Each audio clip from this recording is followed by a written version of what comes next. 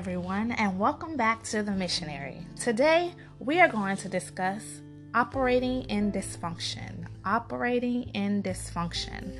The scripture that inspires this particular discussion is taken from 2 Samuel chapter 13, verses 1 and 2. These scriptures specifically talk about Amnon defiling his sister Tamar. I will read verse 1 and 2. And it came to pass after this that Absalom the son of David had a fair sister, whose name was Tamar. And Amnon the son of David loved her. And Amnon was so vexed that he fell sick for his sister Tamar, for she was a virgin, and Amnon thought it hard for him to do anything to her. But Amnon had a friend whose name was Jonadab, the son of Shemaiah, David's brother, and Jonadab was a very subtle man. This was interesting because Amnon loved his sister Tamar with a selfish love, and when he made the thing known unto his friend decided to plot with him to get Tamar, his sister, to lie with him.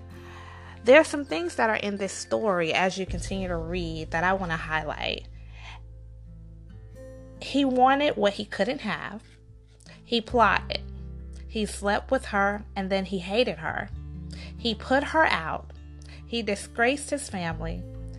Then Tamar's brother Absalom stepped into the picture, and he never forgot the thing that he did to his sister. So now Absalom has plotted. He was deceitful. He killed his brother Amnon. He fled. He disgraced his family. And David is mourning for both of his sons. Absalom, who has now fled because he killed his brother Amnon, and Amnon, who is now dead because he slept with his sister Tamar.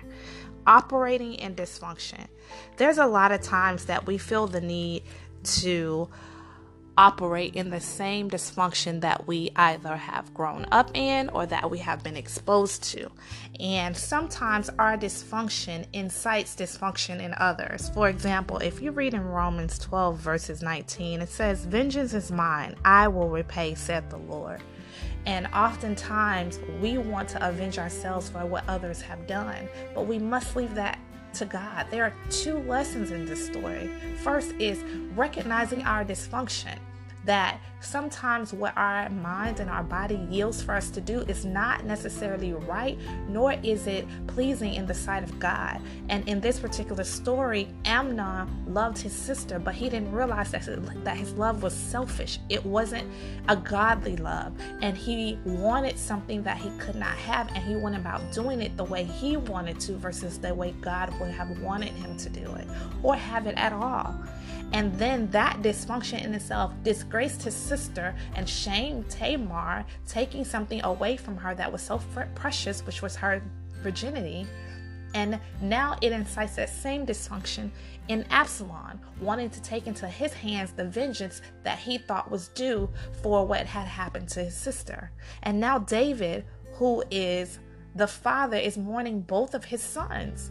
And it's interesting because if you read a couple of chapters back when David slept with Bathsheba, that in itself created a dysfunction. Now it's perpetuating throughout his family and his household. When we operate in dysfunction, we are inviting others to operate in that same dysfunction.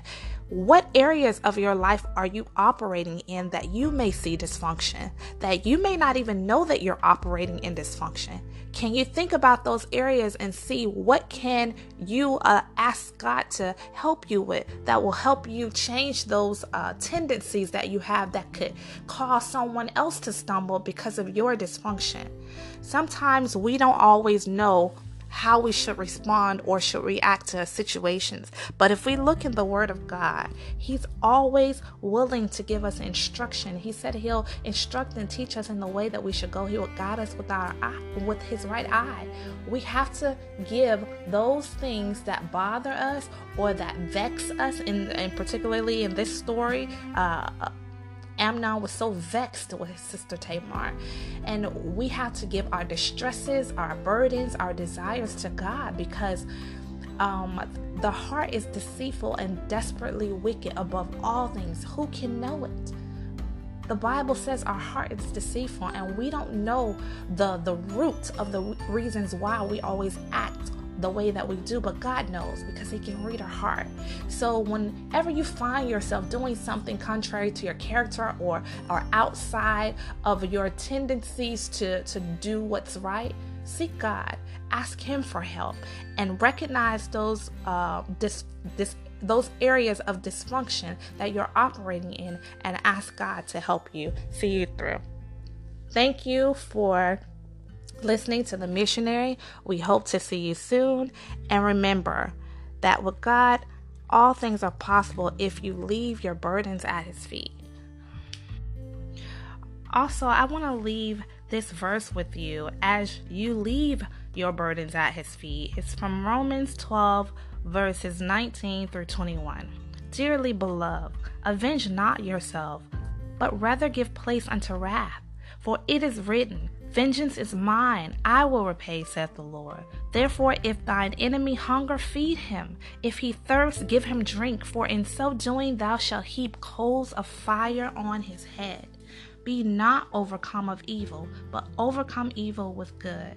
And had Amnon or Absalom taken his brother in and was kind to him and loved him, there may have been some remorse, there may have been some kindness, there may have been some sorrowful acts, recompense for his sister.